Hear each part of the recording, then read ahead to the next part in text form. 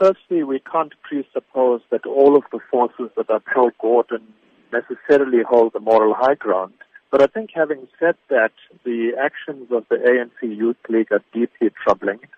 I think these are signs, these are anti-democratic signs, and we've seen this kind of behavior emerge from youth organizations in Brazil, India, and in recent times more and more in South Africa.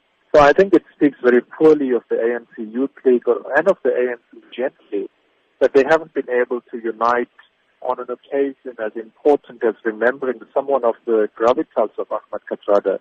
And I think these are deeply troubling times when the movement that is arguably was the most glorious movement on the continent is as fragmented as it is today.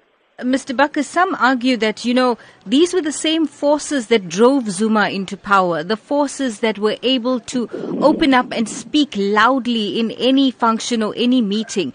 Do you think that this is the appropriate time to bring out these forces once again? Well, I would say it comes as no surprise. I mean, this kind of political thuggery we've seen, like you rightly pointed out, in the past. But I think it's anti-democratic.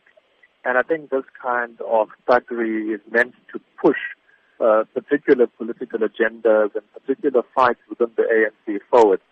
And I think it speaks very poorly of the kind of history and open debate and transparency and really robust debate that the ANC comes from for over 100 years. And to descend into this kind of thuggery is worrying. I think we need to be clear that the Youth League have always been kingmakers in the ANC.